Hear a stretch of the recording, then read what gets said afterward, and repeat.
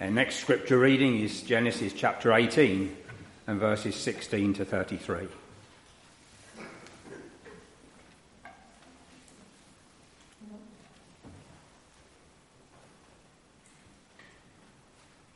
When the men got up to leave, they looked down towards Sodom, and Abraham walked along with them to see them on their way.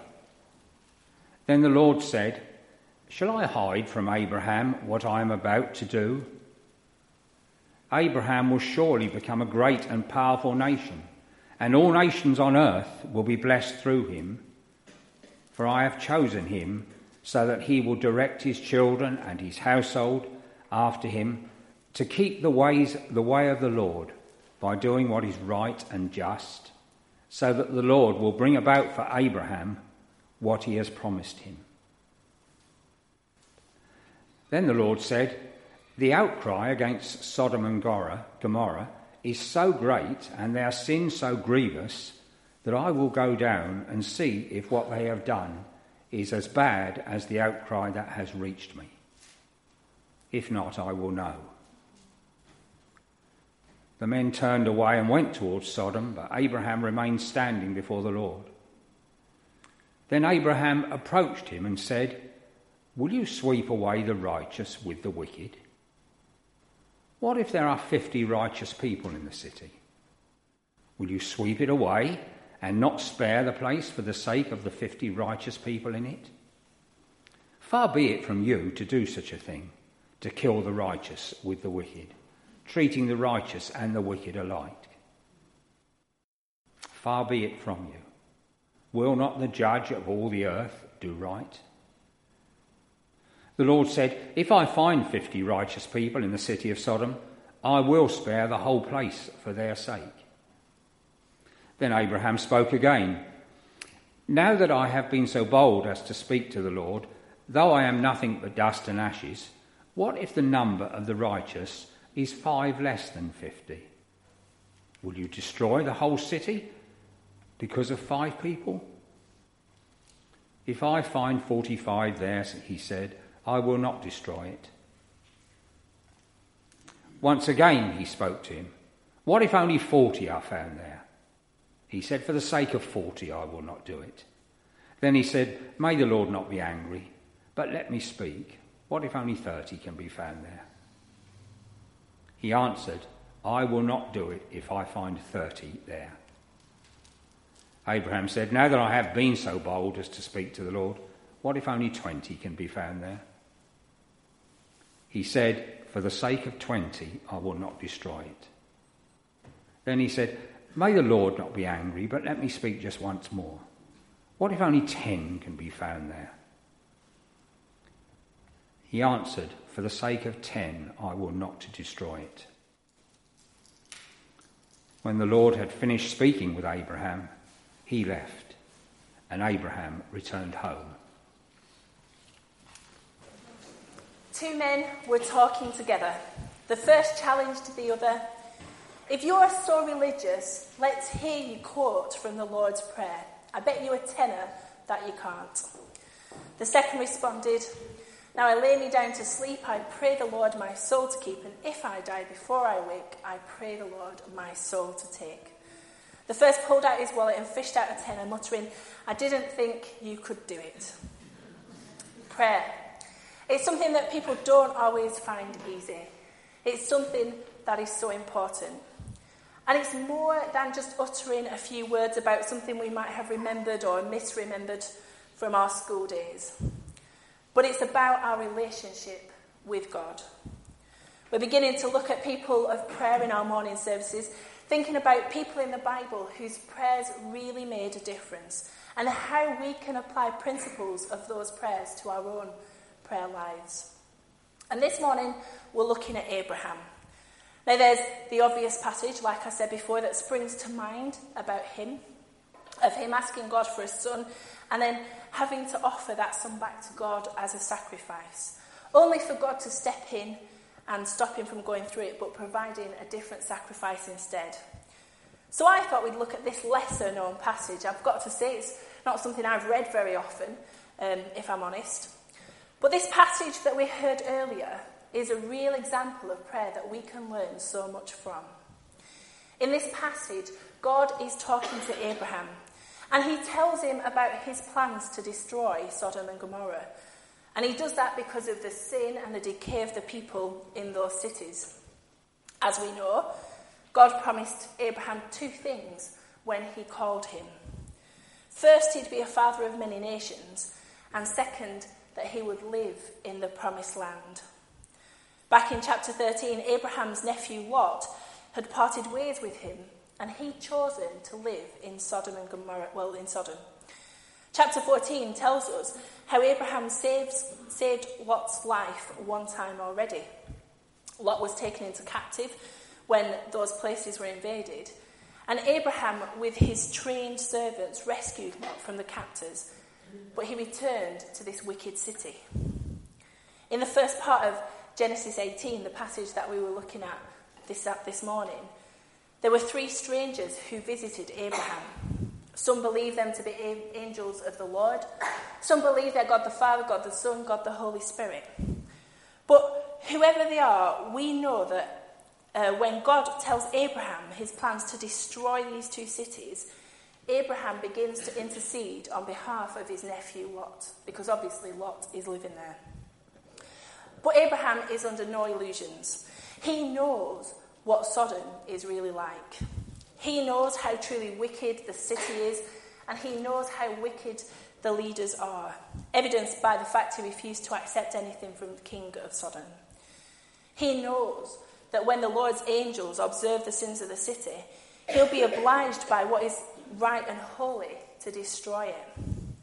But Abraham feels an obligation to protect his family from that destruction, and he knows that God always listens to us when we talk to him. And Abraham was a great intercessor. He was a man of faith, and that meant that he trusted God completely. This was the man who at 99 years old, when God told him that he and his wife would have a son that they would call Isaac, Abraham trusted that this would happen. Even though it might have seemed humanly impossible to him, God said it would, and so he believed it. He also then took his son up the mountain to sacrifice him because God told him to. He didn't argue with God, but he obeyed because he was a man of faith. When it comes to prayer, having faith in God who we pray to makes all the difference, obviously, because otherwise who are we praying to in the first place? But Abraham was a real man of faith. He was also someone who God considered to be his friend. Isaiah 41:8 says, "But you, O Israel, my servant Jacob, whom I've chosen, you descendants of Abraham, my friend." And why is that? Why was he considered to be God's friend? Well, he had a relationship with him. Because when we have a relationship, it's easier and easier to talk to God. And we can grow in our prayer lives, and the more we get to know God, the more we're close to him, and we can do that through prayer.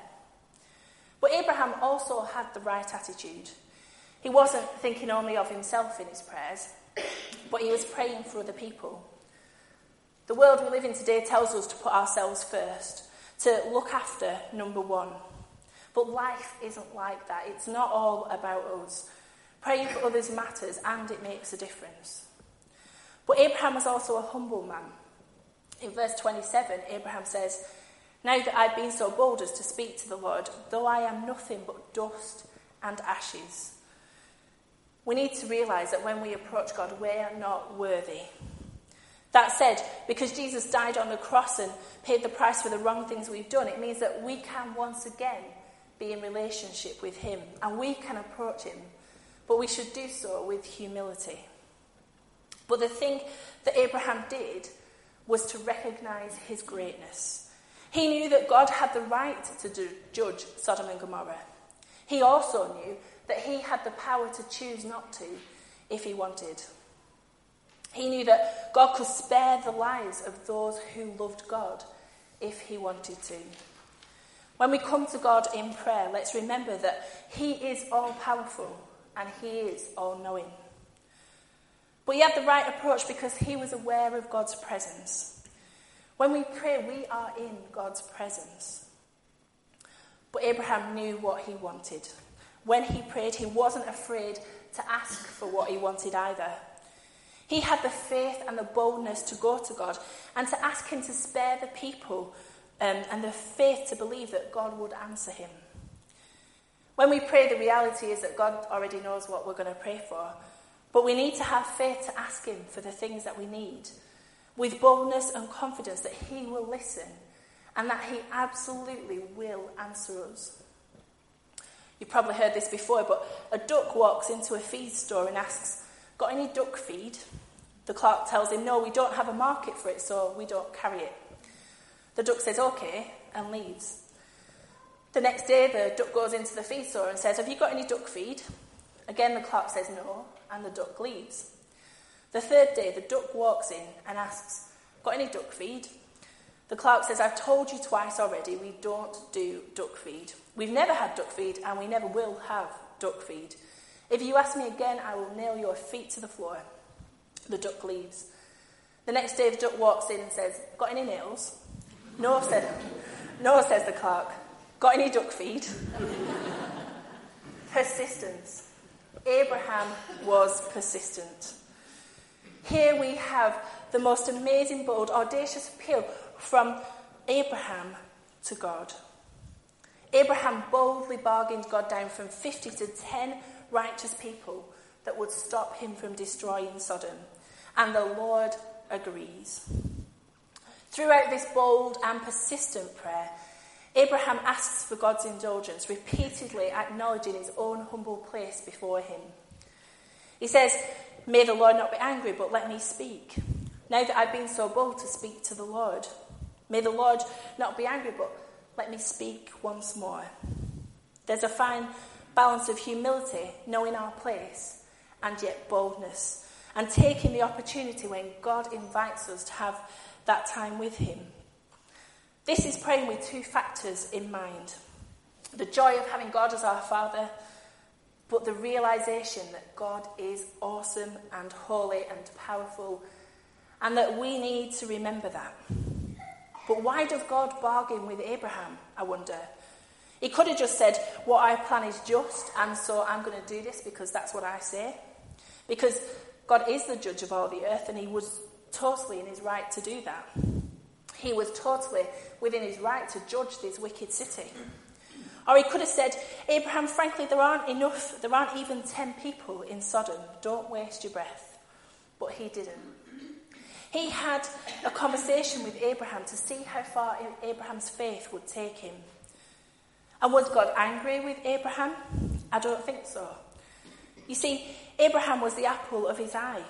He was delighted that his servant Abraham believed in him enough and understood him enough to ask this. Genesis 15:6 says, it explains this by saying, "Abraham believed God, and it was reckoned unto him as righteousness." The faith of Abraham was wonderful to God. Here is a man who actually trusts him enough to pray this kind of prayer, and that was amazing. But notice, however, this bargaining session, that Abraham is not offering to do something in return for God's favour. He's not trying to buy God's response, like we do sometimes. When we say, "If I get this, then I'll do whatever it is." Or, "If you just let me get through whatever you're facing, then I'll stop doing something else." We bargain with God, don't we? But instead, Abraham doesn't do that. He's appealing again and again to God's gracious and righteous character. This is the kind of bargaining that doesn't demean God by cheapening his response into some kind of transaction, but exalts God by magnifying his righteousness, by insisting that his great righteousness requires him to spare the city even for 10 righteous people. Matthew 7:7-8 says, "Ask and it will be given to you, seek and you will find, knock and the door will be opened to you. For everyone who asks receives, and the one who seeks finds, and the one who knocks it will be opened." Abraham asked God 6 times to spare those people who belonged to him. He could have given up after the first time, but he kept on going. He held nothing back. We need to keep on going, asking God for the things that we need. But let's make sure that those things are in line with God's will and not just our own. Billy Graham said, "Heaven is full of answers to prayers for which no one has ever bothered to ask." Have faith in the God of the dream. Let's ask God to bring the dream to completion. God's answer is ready. It's just waiting for our personal and persistent request. Persistent praying takes faith. Abraham asked God to spare those that belonged to him, and Abraham had the faith to believe that God would answer him. Persistent praying shows that we have the faith to believe that God has the answers. Now, that's not saying we get everything that we persistently pray for, but that God answers our prayers, whether it's the way we want him to or not. But notice, if you've read on, if you know the rest of this story, you might realise that actually God went on and he destroyed Sodom anyway. But God did answer Abraham's prayer. While there are not 10 righteous people in Sodom, God answered the intent of Abraham's prayer, to save his nephew. Lot is a righteous man, and so he and the family who came under his protection must still be saved. The angels were under strict orders from God that they were not to destroy Sodom until Lot was safe. When Lot requested permission to only flee as far as Zoar, the angel granted his permission. And in Genesis 19:21-22, it says, "Very well, I will grant this request too. I will not overthrow the town you speak of, but flee there quickly, because I cannot do anything until you reach it." Abraham prayed, and God answered the intent of his request, even though he does not grant the actual request. In Genesis 19:29, it says, "So when God destroys the cities of the plain, he remembered Abraham, and he brought Lot out of the catastrophe that overthrew the cities where Lot had lived." If we're persistent in our prayer lives, God will give us the desires of our hearts if it's in his will for our lives. Not always exactly what we ask for or exactly the way we ask for it, but he will answer us. Jesus taught us that we should always pray and never give up.